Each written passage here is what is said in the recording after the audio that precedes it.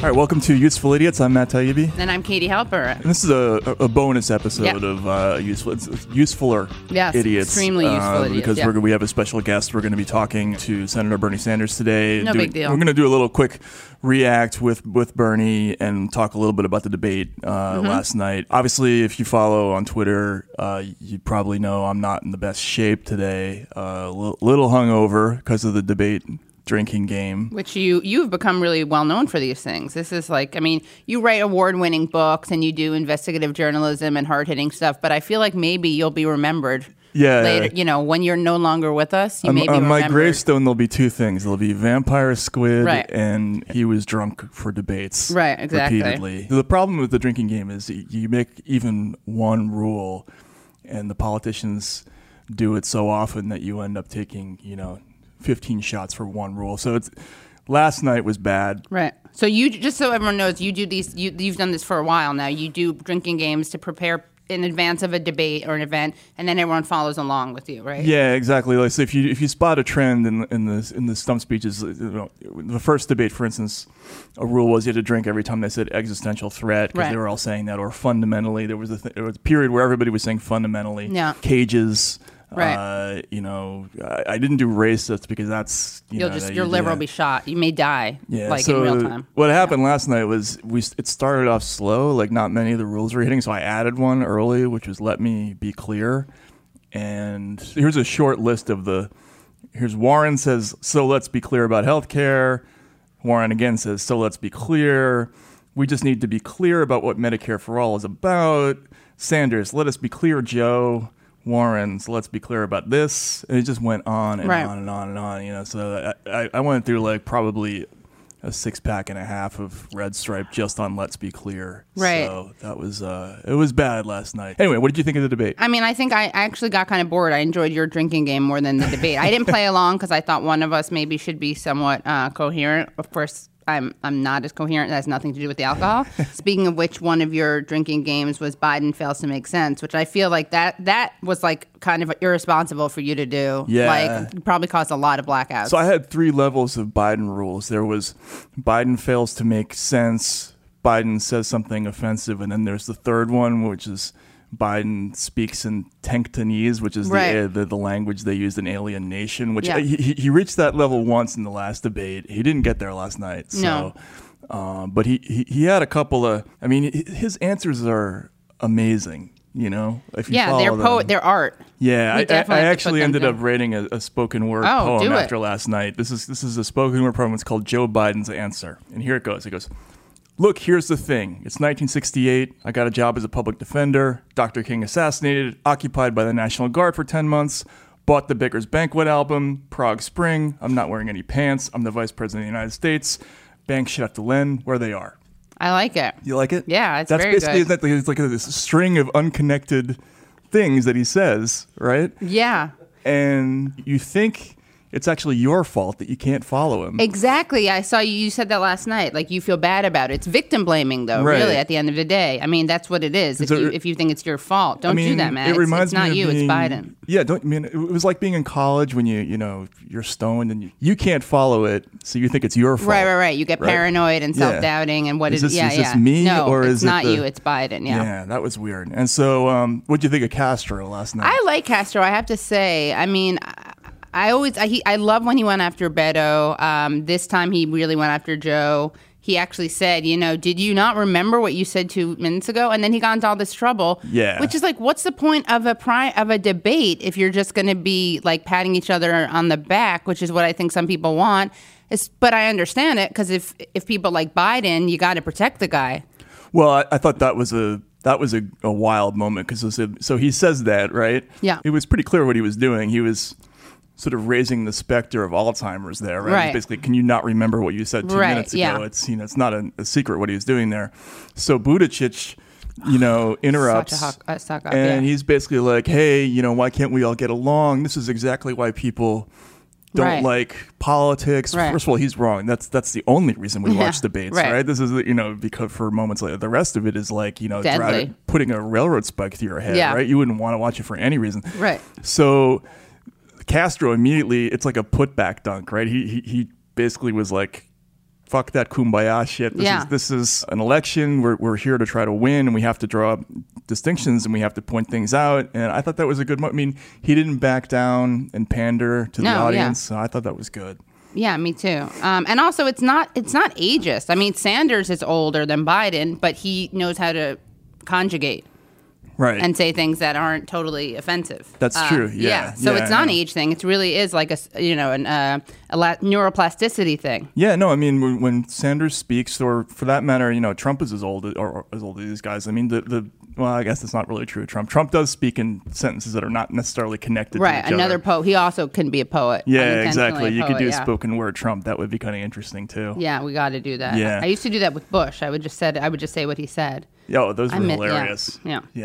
You missed the Bush videos, like those Bush mashup. Yeah, I really do. Bushisms. Remember him dancing? Dancing, that was great. Mayor Pete is like such a suck up, though. I'm sorry. Like, I feel like Castro and Mayor Pete are the kind, and Warren are the people who are like raise their hand and sit in the front of the class. Oh yeah. But like Pete, didn't he get that a teacher's pet? Somebody called him a teacher's pet. Really? Yeah. Who? Which one? Pete Mayor or, Pete. Yeah. I have a little bit of a distraction problem with him because he reminds me. He looks so much like Woodchuck. No, he looks like the coach of the Celtics, Brad Stevens, and it just I can't stop thinking about that. I guess that's not a thing. It's not going to be important. Well, yeah. I don't know sports, but it could be for someone else. I think he looks like a woodchuck, which actually makes him adorable, or chipmunk. He does. He has that woodland critter. Thing. Which is one of the things I like about him, actually. Yeah. Yeah. He just screams running mate to me. I don't know. Don't you think that's going to be? Maybe not. It depends. Yeah. What's up with Cory Booker? He's like so wholesome in what he says, but he has a very kind of like, he looks like he could just strangle you with his bare hands. Yeah, his eyes open. They're like the size of softballs, and it looks like he's trying to eat your head while he's talking, which I kind of like. Yeah, me too. It's one of the things I like about him. Yeah. I kind of want people to think the president of the United States is going to eat me. Right. Yeah. So wait, we got to have him and the woodchuck. You combine the big teeth and the threatening look, and you got some cannibalistic. They're going to run on the cannibal line. That would be great. Yeah. Booker Buttigieg, we will eat your remains. We will eat you. Yeah, that'll be your remains 2020. 2020. Yeah. I like that. Yeah. What else happened last night? Oh, so Booker unveiled a new campaign catchphrase, Dag Nabbit. Yeah. He had a double Dag Nabbit last night, which was interesting. And what about Beto's big thing? After dropping the F-bomb forever, he just drops a hell. Yeah, so he tried to sort of make it sound like he was going to say drop the F-bomb, and he downshifted into hell, which was weak. Which is kind of him in a nutshell. Yeah. And what about Yang's surprise? What was it? Basically, he announced that he was going to give $1,000 to 10 people. Or was it $10,000 to one person? One person, I don't remember. Oprah'd. He pulled an Oprah. Yeah. Which it seems like an inefficient use of resources. Like right. You could probably buy votes more cheaply than that. Last night was an interesting night. I think Castro he's going to get a little bump from that. Yeah. I would think Bernie had a tough good. night. I mean, I think he sounded like he was in Houdini's water tank. Right. Biden didn't have a complete meltdown. I mean, he was just him. Right, so, Biden was Bidening, which doesn't seem to hurt him. And then, I thought it was cute. I know it's corny, but I thought it was cute when Warren was like, I knew I wanted to be a teacher. I lined up my dollies and taught them I had a reputation of tough but fair. Right, yeah. She was tough but fair to her dollies. Dollies, yeah. Okay, yeah. I like that. That's it was good, yeah. All right. Anyway, they were all horrible last night. It was a negatively entertaining spectacle, and it'll be interesting to hear what Senator Sanders has to say about it. Yeah. All right, well, coming right up, Bernie Sanders. Yeah. Hey, hello? Hello, Senator. Hey, Matt, how are you? How are you doing? Great.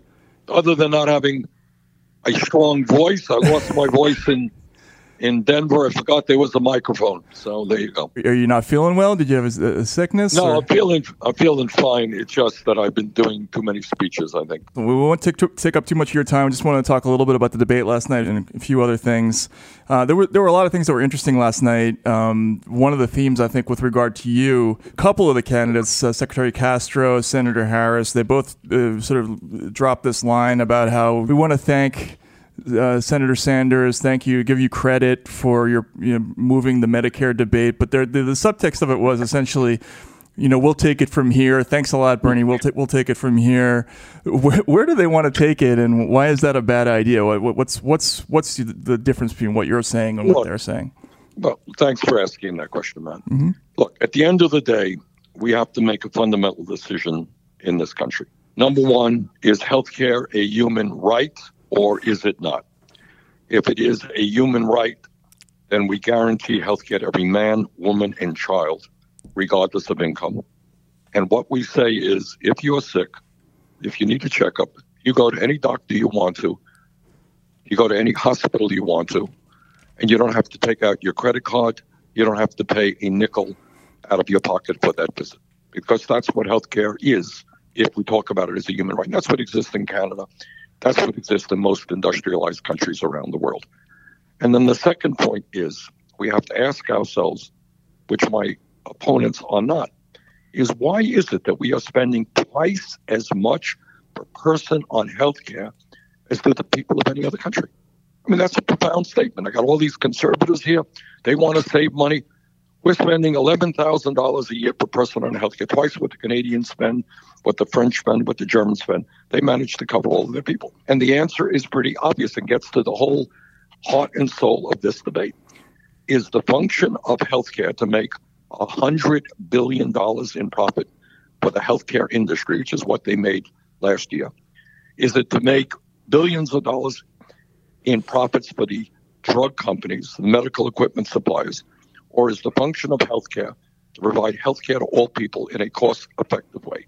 So last night, it was interesting. Before the debate, there was a pharmaceutical lobby, the Partnership for America's Healthcare Future. They sort of were urging candidates to equate Medicare for all with raising middle class taxes or a middle class tax hike. And right on cue, Vice President Biden does that. I mean, is that going to be a new talking point that you're going to have to deal with Medicare for all? Absolutely. He is echoing what the health industry wants him to say.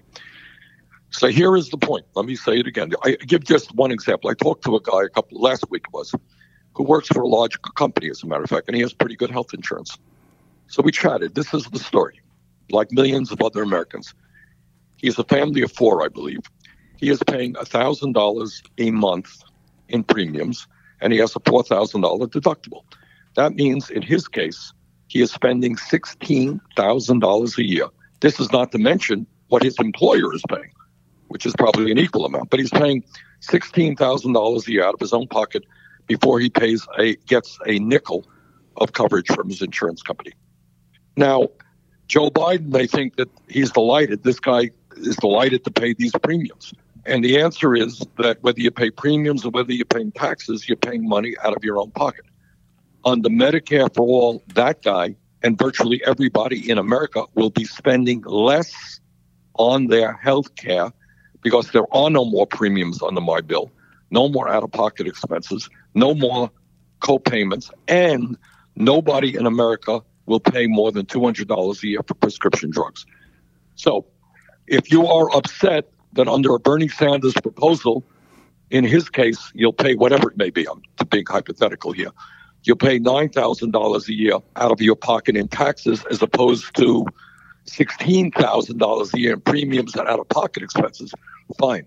But I don't think that guy will be upset about it. I think he will be delighted about it. So that is what the issue is. And it is really disturbing that we have Democratic candidates who are echoing the talking points of the healthcare industry, which, let us not forget, made $100 billion in profits last year and will be spending hundreds of millions of dollars to try to defeat my proposal. You talk a lot about movement politics, and of course your motto is not me, us. What will the movement have to do when you're president to keep you responsible to the movement, to keep your feet to the fire, which is something I'm sure you want the movement to do? But what are they going to have to do just so we can prepare? Well, Katie, we are living in an unprecedented moment in American history, and it's not just the racism and the pathological lying and the sexism and the homophobia of Donald Trump. It goes beyond that. And that is, and I'm the only candidate, I think, who talks about this consistently. And I know, Matt, you guys have been writing about this for years. You're some of the few people in America who write about this stuff. Mm-hmm. And that is, we are looking not only at the incredible greed of the corporate elite, but the corruption of the corporate elite and the power of the corporate elite. So you're talking about Wall Street, you're talking about six banks, that have assets equivalent to half of the GDP in this country, more than $10 trillion. Banks that borrow money at 2.5% and charge people 25%, 30% interest rates on their credit cards. You're talking about the drug companies who are involved in price fixing. They're now, under assault in court cases right now for selling opiates to the American people when they knew that those opiates were addictive. You're talking about the insurance industry charging us the highest prices in the world. You're talking about the fossil fuel industry knowingly producing a product that is destroying the planet. What can you say about that? So you're talking about corruption, you're talking about greed, you're talking about incredible power. And when we talk about the debate last night and every other debate that I have been on, these are issues we're not allowed to talk about. No commentator, no moderator has ever asked me about the power of the corporate elite, the corruption of the corporate elite, and how you deal with that issue. And obviously that is at the heart and soul of what this campaign is about. So, Katie, to answer your question, what I have said, and I think you've heard me say this a million times, is no president, not Bernie Sanders, anybody else, can do it alone, because these people have unlimited amounts of money. They control the corporate media. They have unbelievable power. The only way we defeat them is with the president of the United States who is prepared to stand up to them. But behind that president has got to be an unprecedented grassroots movement of millions of people who are telling the insurance companies, sorry, everybody in this country will have health care as a human right. Telling the fossil fuel industry, sorry, your short-term profits are not more important than the future of this planet. Telling the drug companies, sorry, we're not going to die because we cannot afford the outrageous prices of your medicine. Only way we accomplish that is with a mass movement. That is what this campaign is about. And what is the mass movement going to look like? Does that mean protests? Does that mean running for office? That means mobilizing millions of people to run for office, absolutely.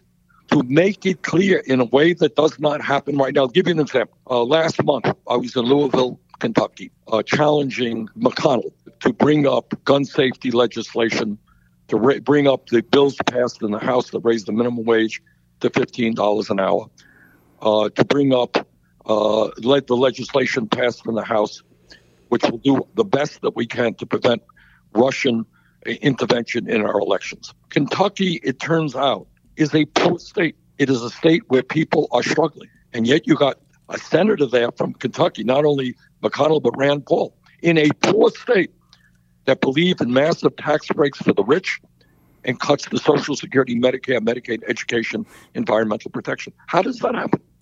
How do you have a poor state, a struggling state, electing people who represent the interests of the rich and the powerful and ignore the needs of the vast majority of the people in that state? And what the political revolution is about is going into those states. And I've been into Kentucky, got a lot of support there. Going into West Virginia, another poor state. Going into so-called red states and blue states and rallying the working class of this country. Here is the main point that I try to make all over this country. The ideas that I am talking about, raising the minimum wage to $15 an hour, health care for all, making public colleges and universities tuition-free, canceling student debt, dealing with climate change aggressively. These are not radical ideas. These are ideas that the working class of this country supports. Problem is, we have a lot of people who are not voting. We've got to get them voting. We have a lot of young people who are very, very progressive, who are not involved in the political process. We got to get them involved. And the only way you do that is by having the ideas, the movement that brings them into the political process. And that's what we are working on day after day right now. I want to talk a little bit about what your strategy would be if you were in the general election, if you were the nominee as opposed to the other candidates. A lot of the candidates, both in the last race and in this year already, that fall into the trap when they're campaigning against Donald Trump of trading insults with him, getting into this endless cycle of barbs, and the media loves to cover that stuff. Correct me if I'm wrong. I feel like you have a little bit of a different strategy. You don't seem to want to engage Trump on that level. You always seem to want to continue talking to voters almost past him at all times and just focus on the issues, focus on your message of corporate power. If you were the nominee, how would you deal with Donald Trump differently from the other candidates? Well, I think, Matt, that what you said is basically correct. I think on one hand, you cannot ignore his pathological lying, his racism, his sexism, his xenophobia, his religious bigotry. I mean, you can't do that. You have to defend people who are being attacked by this racist president. But on the other hand, if you become obsessed, and I think this is the point you're making, if you become obsessed with Donald Trump's tweets, you fall into his trap. So I think the main point we make when we go to states like Michigan, when you go to Wisconsin, when you go to Pennsylvania, when you go to Florida, is you say to the working people of those states, you know what? Not only is this guy a liar, he's a fraud. He told you that he was going to stand with the working class of this country. He told you he was going to take on Wall Street and the drug companies and the insurance companies. Well, the evidence is clear. He lied to you. You don't stand with the working class when you try to throw 32 million people off of health insurance. You don't stand with the working class of this country when 83% of the tax benefits that you push for, that you succeeded in getting, go to the top 1% at the end of 10 years. You're not standing with the working class. You remember, Matt and Katie, that when he campaigned, he said, I'm a different type of Republican. I'm not going to cut Medicare, Medicaid, and Social Security. Absolute lie. His budget does exactly that. So I think he said, I want American companies not to go abroad. Well, he's producing products for his own company abroad. Oh, my God, it's terrible that we have all these undocumented people in this country. I hate undocumented people. Oh, yeah? Well, they're working in your companies. They're working at your resorts, Donald Trump. You're a goddamn liar. Forgive me. I shouldn't say that. Everybody's using profanity now. It's okay. Yeah. All right. That's what you expose him as, the fraud. Here he is hiring undocumented people in his own resorts after he is, ranting and raving and demonizing undocumented people. So I think that is the point that you make to working class people. He lied to you. And, I think we also have to understand, you've heard me say this a million times, Matt. Mm-hmm. And that is, to my mind, it wasn't that Trump won, it's that the Democratic Party lost. And that the Democratic Party forgot about the tens of millions of working class people in this country, black and white and Latino, Native American, Asian American people who are struggling. Half of the people in this country are living paycheck to paycheck. Car breaks down, they're in severe trouble. They can't afford to go to the doctor, right? Those are the folks we have to start paying attention to. And when we do that, you defeat Donald Trump. In 2016, I mean, when you ran against Hillary Clinton, you made it very clear constantly. You talked about, for instance, the first difference is I wouldn't take money from the banks. You made a very clear distinction about the difference between you and Hillary Clinton. That she essentially was receiving the largesse of a lot of the corporations that you were talking about. Do you have to make the same argument now about Joe Biden? I mean, he's essentially standing in the same place. Yeah. Yes, you do. You do. And the point we made, it is impossible to take on the greed and corruption of the corporate elite if you're taking their money. And on that note, let me say something that I'm really very, very proud of. And this is, I don't want to, and this is, it's just something I'm telling you from my heart, is that right now, as of today, we have received more individual contributions than any candidate at this point in an election in American history. We have close to we have 3 million individual contributions from very close to 1 million individual contributors. So 1 million people, 3 million contributions. No candidate in American history at this point in a campaign has ever done that. And these campaigns, there was a piece in the paper the other day, these contributions are coming from working class people. That's where they're coming from. They're coming from teachers, who I think are our largest single source of funding. They're coming from workers in Amazon. They're coming from workers in Target. They're coming from waiters and waitresses. This is a working class campaign taking on the corporate elite funded by the working class of this country. We are 100% funded at the grassroots level. I don't go to wealthy people's homes to raise money. And our average contribution, God knows what is it, 19 or 20 bucks a piece. And so this is historical. There's never been a campaign that has relied on working class support, financial support, to the degree that we have. And I got to tell you, I'm extremely proud of that. Was it out of bounds last night for Secretary Castro to talk about, to chide Vice President Biden about, did you forget what you said 2 minutes ago? There's sort of a controversy about that. And you think it's a legitimate question to talk about, things like gaffes, inability to string sentences together? Look, all I can tell you, Matt, that's not my style. I don't try to engage in personal attacks on people. Joe Biden and I have enormous differences regarding our voting record and how we envisage the future of this country. Biden voted for the war in Iraq. I opposed it. Biden voted for these terrible trade agreements, NAFTA and PNTR with China, which have cost us over 4 million jobs. I helped lead the opposition against that. Biden voted for the Wall Street bailout. I did everything I could to prevent that. Biden voted for this terrible bankruptcy bill. I voted against it. So, his views, his voting record, very different than mine. His views on healthcare, on climate, on the needs of working class people are very different. Those are the areas that I will focus on. So who will your running mate be when you win the nomination? Katie volunteers. I volunteer, yeah. So, Katie, that's right. That's a request for a job. I'll keep it. Send me your resume, Katie. I will, yeah. And Matt has agreed to. I'm going to release her from the contract. Or come with me when we stump. All right. A vice president needs his staff. Yeah. Matt needs a steady job, so there you go. Exactly, yeah. Sounds good. There you go. And anything you want to say, because you talk about how lacking substance sometimes these debates can be. Anything that you want to say that you didn't get a chance to say last night? Yeah, I was disappointed that I didn't have a chance to speak about the racial justice issue, that I didn't have a chance to speak about immigration, didn't have a chance to speak about climate change. I am very proud of having introduced, by far, the most comprehensive climate change legislation ever introduced by any presidential candidate. And I've been attacked because it's a very expensive proposal, $16 trillion. It actually pays for itself. But the point that I have made over and over again is, what is the alternative in terms of not doing everything humanly possible to combat climate change and transform our energy system away from fossil fuel to energy efficiency? What is the alternative? If we do not do this, what the scientists are telling us, just stop and think. We're not talking about hundreds of years or thousands of years.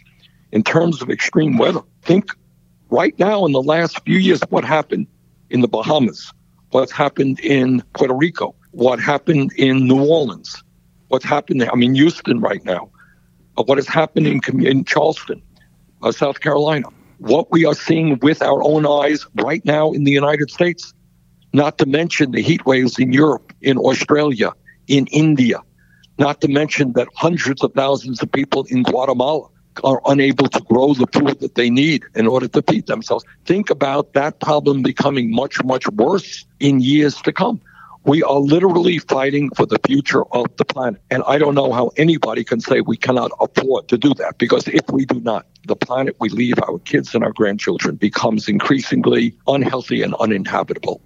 And we just cannot allow that to happen. So I'm proud that our proposal is supported by some major environmental groups. It is the most comprehensive proposal out there. And we have to do nothing less than do everything possible to save this planet. And to people who say you have great ideas, but you can't win the general, what's your response to that? Well, I would suggest to them, take a look at every credible poll done in the last year. Every credible poll has me defeating Donald Trump, sometimes by double-digit figures. Interestingly enough, just the poll came out the other day in Texas, of all places, having me beating Trump by 6 points, which is more than any other Democratic candidate. So we won Wisconsin in the primary process last time. We won Michigan. I believe we can win Pennsylvania. I believe we can win North Carolina. I believe we can win Texas and some other states that Trump won. In point of fact, to beat Trump, you're going to need a campaign of energy and excitement. You're going to need to bring young people and working class people into that campaign in a way that we have never, ever seen before. I don't think that status quo politics, the politics of Joe Biden, is going to do that. So I think we are the campaign to defeat Donald Trump. All right. Thank you so much, Senator. Have a good trip to Nevada. And next time you're in New York, we'll have to do a face-to-face interview. All right. Let's do it. Thanks, guys. Take care. Okay. Thanks so much. Bye-bye. Well, that was cool. We talked to Bernie Sanders, and you're going to end up being his running mate. Yeah, I know. So, we'll have to work Sanders out the Halpert details. 2020. Yeah. He wasn't so hoarse. I think he had a lot of lozenges or something. Yeah. Right? It was good that he brought that up because otherwise we would have had to ask him. Right. Yeah. All right. Useful Idiots. Tune in next week. Yes. And rate and review us, guys. Rate and review. Again, our goal, life goal, hashtag beat goals, beat Pod Pod Save Save America. Yeah. Yep. All right.